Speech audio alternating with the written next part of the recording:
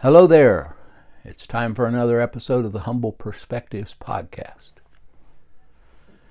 It's a chilly, crisp day here in central Kentucky. If you hear some children's voices, a couple of my grandchildren and a friend of theirs are playing out in the yard. It's great in this season especially to be near our grandchildren, so that's a happy type of sound if you happen to hear it. In this episode, I will read and comment on the Advent readings according to the Revised Common Lectionary for the third week of Advent. Those of you who light Advent candles will know that this Sunday is distinguished by the pink candle, which designates rejoicing or joy. We rejoice first because in Christ we have a glorious future. We have a blessed hope. We also rejoice because our celebration of Jesus' birth, the Christmas feast, is coming up quickly. This year really quickly, since the fourth Sunday of Advent and Christmas Eve fall on the same day. Although I've not specifically focused my meditations or my thoughts on joy as I've considered the readings and prepared comments, I do see plenty of things to be joyful about in them, and I hope that joy will pervade the presentation. So pray with me that the joy of the Lord will sound through me, and I pray that His joy will fill your heart and mind, and may the joy of the Lord overflow in all of our praises. By the way, before I begin, it would be an encouragement and a blessing to me if you would rate or leave a comment on this podcast channel. It just helps to know that someone is listening, and it could help me to get some feedback. And now, a reading from the prophets. Isaiah 61. The official reading is Isaiah 61, 1-4 and 8-11, but I'm going to read all 11 verses. And I'm reading this time from the New American Standard Bible, 2020 edition. The Spirit of the Lord God is upon me. It's interesting here that instead of Lord being capitalized, capital G, capital O, capital D, it's Yahweh, it's God that's capitalized, so in Hebrew it would be the Adonai Yahweh. The Lord God, Spirit, is upon me because Yahweh has anointed me to bring good news to the humble. He has sent me to bind up the brokenhearted, to proclaim release to captives and freedom to prisoners, to proclaim the favorable year of the Lord. That's good news. And the prophet goes on, the day of vengeance of our God. To comfort all who mourn, to grant those who mourn in Zion, giving them a garland instead of ashes, the oil of gladness instead of mourning, the cloak of praise instead of a disheartened spirit. So they will be called oaks of righteousness, the planting of the Lord, that He may be glorified. Then they will rebuild the ancient ruins. They will raise up the former devastations. They will repair the ruined cities, the desolations of many generations. Strangers will stand and pasture your flocks, and foreigners will be your farmers and your vine dressers. But you will be called the priest of the Lord, priest of Yahweh. You will be spoken of as ministers of our God. You eat the wealth of nations, and you will boast in their riches. Instead of your shame, you will have a double portion. Instead of humiliation, they will shout for joy over their portion. Therefore, they will possess a double portion in their land. Everlasting joy will be theirs. For I, the Lord, love justice. I hate robbery and the burnt offering, and I will faithfully give them their reward and make an everlasting covenant with them. Then their offspring will be known among the nations, and their descendants in the midst of the peoples. All who see them will recognize them, because they are the offspring whom Yahweh has blessed. I will rejoice greatly in Yahweh. My soul will be joyful in my God. For he has clothed me with garments of salvation. He has wrapped me with a robe of righteousness. As a groom puts on a turban, and as a bride adorns herself with jewels.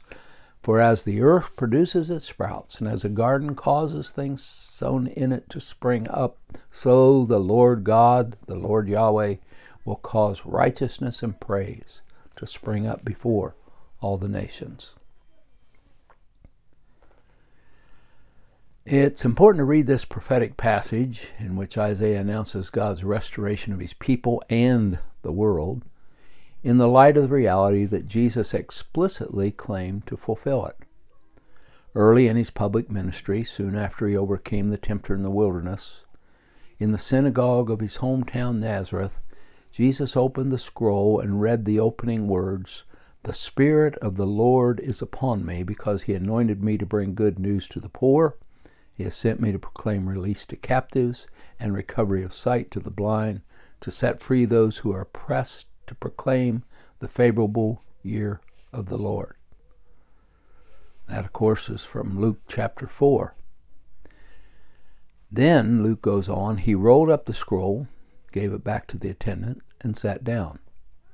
And the eyes of all the people in the synagogue were intently directed at him. "Today, this scripture has been fulfilled in your hearing," Jesus declared. Now, this radical statement really stirred up wonder and soon led to controversy and to a serious attempt to kill Jesus right there at the very beginning of his kingdom work by the friends and neighbors among whom he grew up. Jesus proclaimed the favorable year of the Lord had begun that day. And he stopped reading right in the middle of the sentence. The last part of the sentence in Isaiah is that, "and the day of vengeance or retribution of our God." Jesus came to save, to heal, and release all the captives oppressed by the great tyrant, the devil, who works through dark powers in the heavens and also through human tyrants, whether the tyranny is intellectual and ideological, economic, or political. All tyranny is an outworking of sin, darkness, and death. It is in stark opposition to the righteousness, peace, and joy that characterizes God's good government. There will be, Isaiah declared, a day when God exercises final judgment over all the tyrants. He calls it the day of vengeance of our God.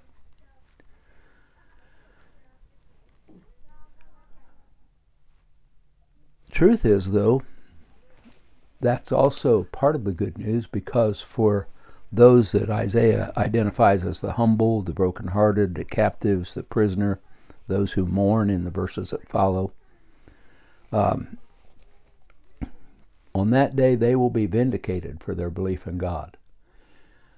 Their ultimate release from their oppressors will be that day, and justice will be in their favor. When we read from Isaiah that it'll be a day to comfort all who mourn, to grant those who mourn in Zion, I hear in there Jesus in his Sermon on the Mount saying, "Blessed are the poor in spirit, for theirs is the kingdom of heaven. Blessed are those who mourn, for they will be comforted. Blessed are the gentle, the humble, and meek, for they will inherit the earth." Matthew 3:3-5. Think about it. Last week we read from 2 Peter 3. What did Peter say a day is like with the Lord? With the Lord, 1,000 years is as a day, and a day is 1,000 years. If a day is as 1,000 years, then how long must a year be with the Lord? Here's some great news. The favorable year of Yahweh extends all the way today, and it will continue until that day of vengeance. This is the favorable year of Yahweh. But from our perspective, we have no way to measure God's perspective. Therefore, Paul declares, now is the day of salvation. It's always now that we need to hear the good news, respond to the good news, and do what has been given us to do by our Lord Jesus. So This is both a promise, the favorable year of the Lord is now. This is the day of salvation. It's a promise that the way of salvation is open to any who will in the Messiah of Jesus. But it's also a warning that at an unknown time, the year of the Lord's favor will be over. Then, the day of God's vengeance coming, the day when the opportunity for salvation is no longer available, the day when the books are opened and accounts are settled once and for all. Isaiah's prophecy goes on to describe many blessings that will be bestowed on those who receive God's salvation. There's so much in those passages that I'm not even going to try to cover all of it. But I would just suggest to you that you should hear things in here that point to the church as the holy priesthood of God, to the fact that all of us who are in Christ have a ministry or are ministers, servants of the living God.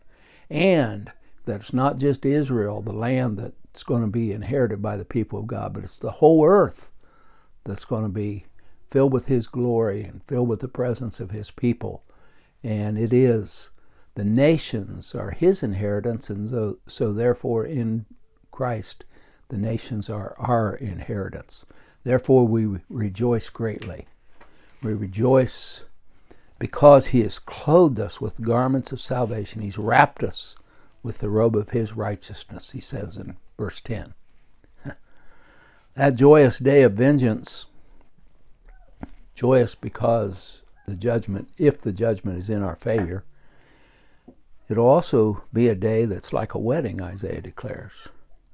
It'll be like a springtime of righteousness and praise that'll be in sight of all nations. And then, as we ponder this season, wonder of wonders, it all began when the Holy Spirit came upon a virgin who conceived the anointed Son, who now reigns as the King of glory, the one before whom, in due time, every knee will bow and every tongue confess, Jesus, the Messiah, is Lord.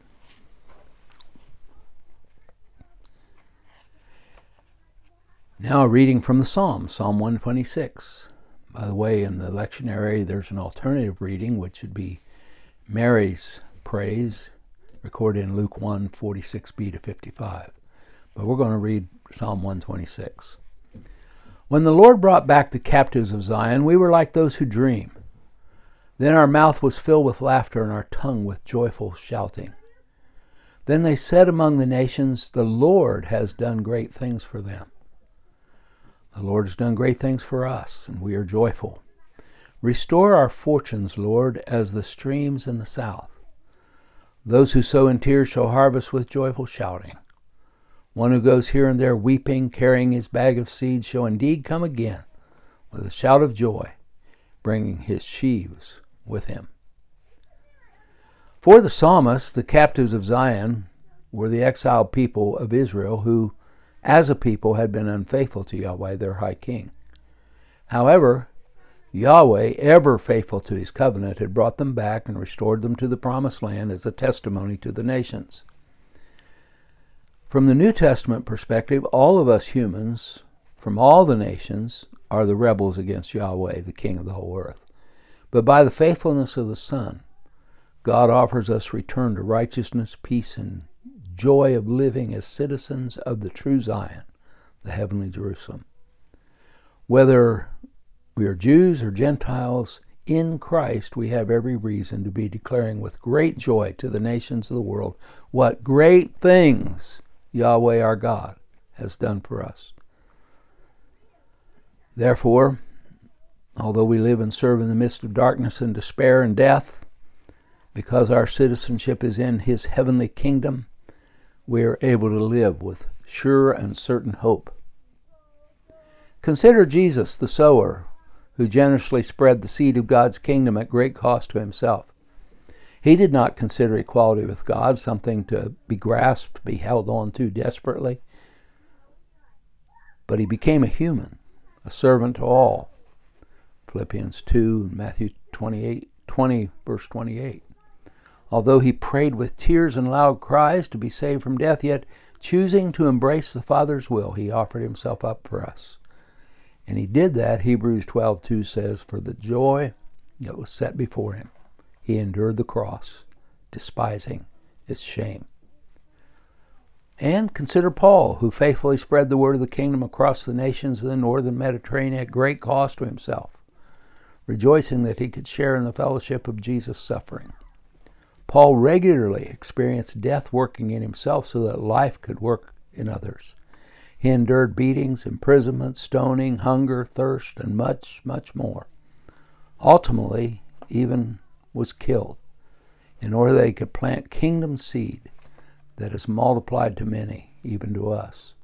And of course, not Paul only, but all the apostles and many, many of God's saints down through the years have embraced the suffering of the present with joy because of the hope that is ours in Christ.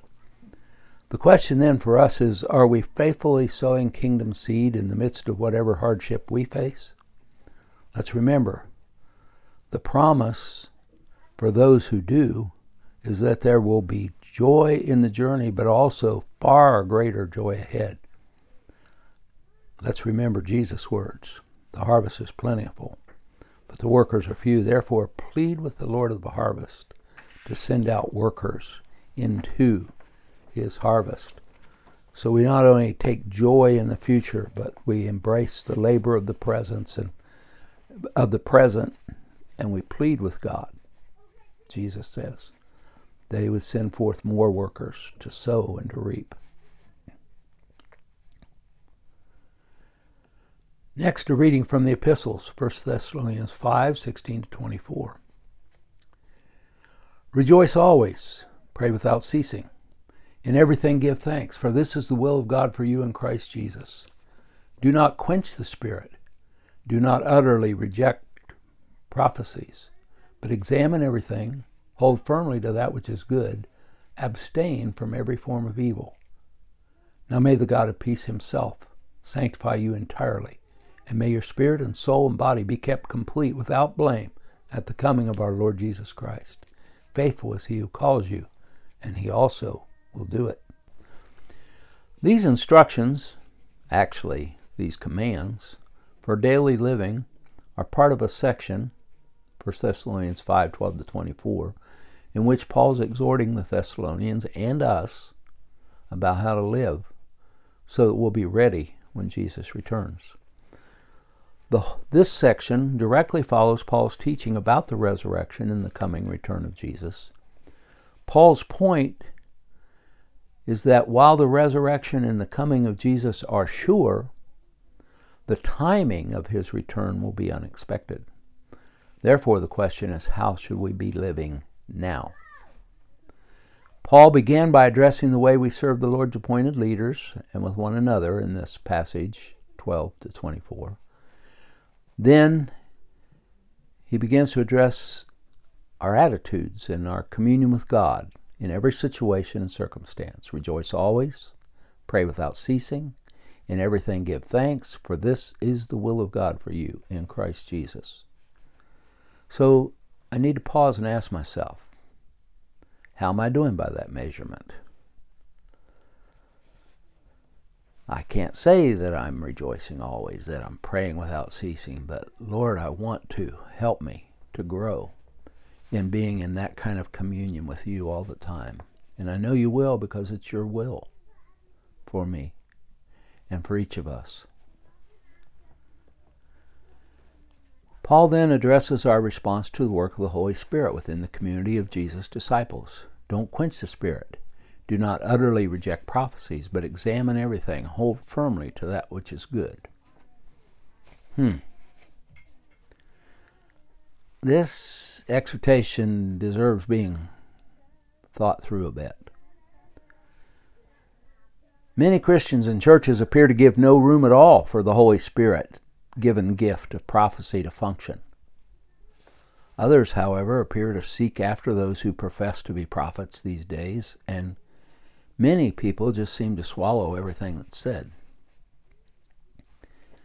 There is a needed prophetic ministry in the church. That's made clear in passages such as Romans 12, 6-8, 1 Corinthians chapter 12 and 14, and Ephesians 4, verse 11.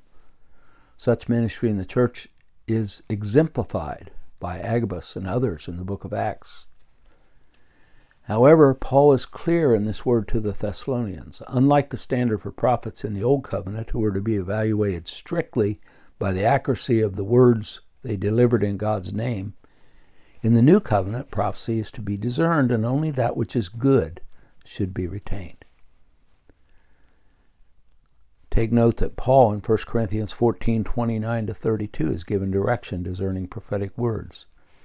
And Paul also stated plainly the primary purpose of this gift: to edify, that is, to build up or to strengthen, to exhort or to encourage, and to console or to comfort the people of God. Primary purpose of prophecy is not foretelling, but the building up of the body of Christ, getting us ready for what's coming. It's interesting that in Acts, Agabus and many others, Paul said, every church I go to when he was on the way back to Jerusalem for the final time, were prophesying that he was going to be bound. And all the saints were hearing the prophecies and saying, don't go, don't go, don't go. But Paul understood that that was his journey, and he apparently took those words in the sense of 1 Corinthians as words to encourage him and prepare him for what he was going to face.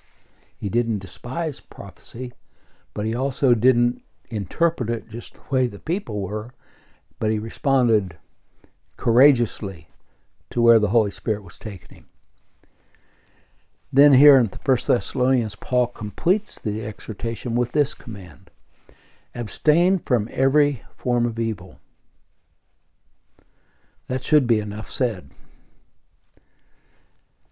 However, unfortunately, it should be a grave concern for all of us that so many of us who profess to follow Jesus these days sin casually. We entertain ourselves with evil. We condone behavior that's antithetical to the clear teaching of Scripture. How often it happens. I remember my dad as a kid talking about the dangers of television when it was new. And he said, there's no sin in having a television if you can control it. He said, I don't have one because I don't think I could control it. And then he would go on and say, I don't think you can either. I think of that when I think about this, how much junk we've allowed into our lives through television and our devices and the internet, as well as all the ways that have always been there. How important it is that we pray with Paul for ourselves and for the whole church, that God would sanctify us entirely, that God would complete in us, by the Holy Spirit, the restoration work that He's begun until we're fully conformed to the image of Jesus the Son, who's the exact representation of the Father. Meditate on those scriptures in 2 Corinthians 3:17 and 18, Hebrews 1:2-3. They're pointing at what the goal is for our lives, that if God sanctifies us entirely, through this sanctifying work of the Holy Spirit, that the restoration of our whole being, spirit, soul, and body, will be entirely complete. It'll be entirely ready, entirely what it ought to be. It will have come to maturity so that we can be without blame when Jesus, the Messiah, our Lord, returns. Although we are absolutely insufficient in ourselves to accomplish such a restoration, we can put our whole trust in God. For as Paul says, faithful is He who calls you, and He also will do it. Now that's worth rejoicing about. Finally, a reading from the Gospels, John 1:6-8, 19-23. A man came, one sent from God, and his name was John. He came as a witness to testify about the light, so that all might believe through him. He was not the light, but he came to testify about the light. This is the testimony of John, when the Jews sent priests and Levites to turn him from Jerusalem to ask him, "Who are you?" He confessed and did not deny, and this is what he said: "I'm not the Christ." And so they asked him, "What then? Are you Elijah?" And he said, "I'm not." "Are you the prophet?" And he answered, "No." Then they said to him, "Who are you? Tell us, that we may give an answer to those who sent us. What do you say about yourself?" He said, "I am the voice calling out in the wilderness, make the way of the Lord straight," as Isaiah the prophet said. John, commissioned by God, called out his contemporaries to make the way, that is the road or the pathway, straight, because God was about to show up to establish his king over Israel and the whole earth. Obviously, God's not dependent on straight and level roads in the literal sense. The meaning of this testimony becomes clear when we read in Matthew, John the Baptist came, preaching in the wilderness of Judea, saying, "Repent, for the kingdom of heaven has come near." And we see in the accounts of Matthew, Mark, and Luke the impact of John's message from God in the fact that multitudes were coming to him from Jerusalem and from the whole region. They were coming to repent and to be baptized by John.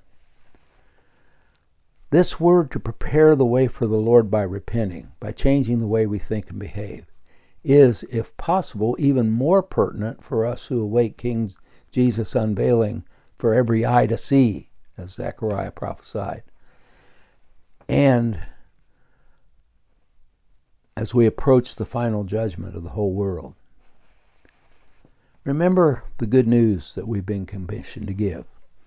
The angels started proclaiming that good news. "Glory to God in the highest, and on earth peace, goodwill toward men." This is the year of the Lord's favor. He's announced that peace is where his heart is. He has goodwill toward men. This is the day of salvation. John was the forerunner, so to announce Jesus' first coming to Israel. And he's saying, get ready, the kingdom of heaven has come near. We, the church, are the corporate forerunner. The church is the body of Christ, the one new man, Jew and Gentile, all together in Christ. He's the head, we're the body. We are the forerunner of Jesus who will return. And we have also been sent to proclaim in every nation the availability of God's salvation and also the final accounting that each person will face before God's throne. We are those sent to sow the good news, the message that Jesus, the Good Shepherd King, reigns and that he's opened the door of his kingdom to everyone who will believe and repent. Paul said we've been given the ministry of reconciliation. We are the ones to whom the word of God's reconciliation, as Paul put it, that God was in Christ reconciling the world to himself, not counting their wrongdoings against them. What a wonderful word that we've been given to deliver to people. God is reconciling. He's making peace to himself, not counting your sins against you. That message has been entrusted to us. Paul says in that passage, we are the ambassadors of Christ, holding out this word of reconciliation. Looking back to Psalm 126, we are the ones called to water the soil and water the seed with prayerful tears. And let us remember, Psalm 126 says we'll be bringing our sheaves in with great joy. Paul told us in Galatians 6:9, let us not lose heart in doing good, for in due time we will reap if we do not grow weary. Lord, we thank you that you entrusted us with such good news. We thank you that you sent that word out to us through your representatives, and that we've had the opportunity, that it's been today for us, that we could know your salvation, that we could have new birth, that we could be filled with your Spirit, that we could enter into that sanctifying process that you're working out in our lives to conform us to the image of Jesus. Thank you, Lord, for what you've done. And Lord, I pray that you would help me and help each of us to embrace more fully the work of sowing and watering and reaping that you've commissioned us to fulfill. Thanks for listening. I hope your days get more and more joyful as you approach the time. Let's remember there are many among us, even in this joyous season, who are suffering, who are facing very difficult things. Let's pray for them and do what we can to reach out and help those in need. And again, please, if you're willing, leave a rating or a comment on the podcast and let me know that there's somebody out there hearing. Blessings to all.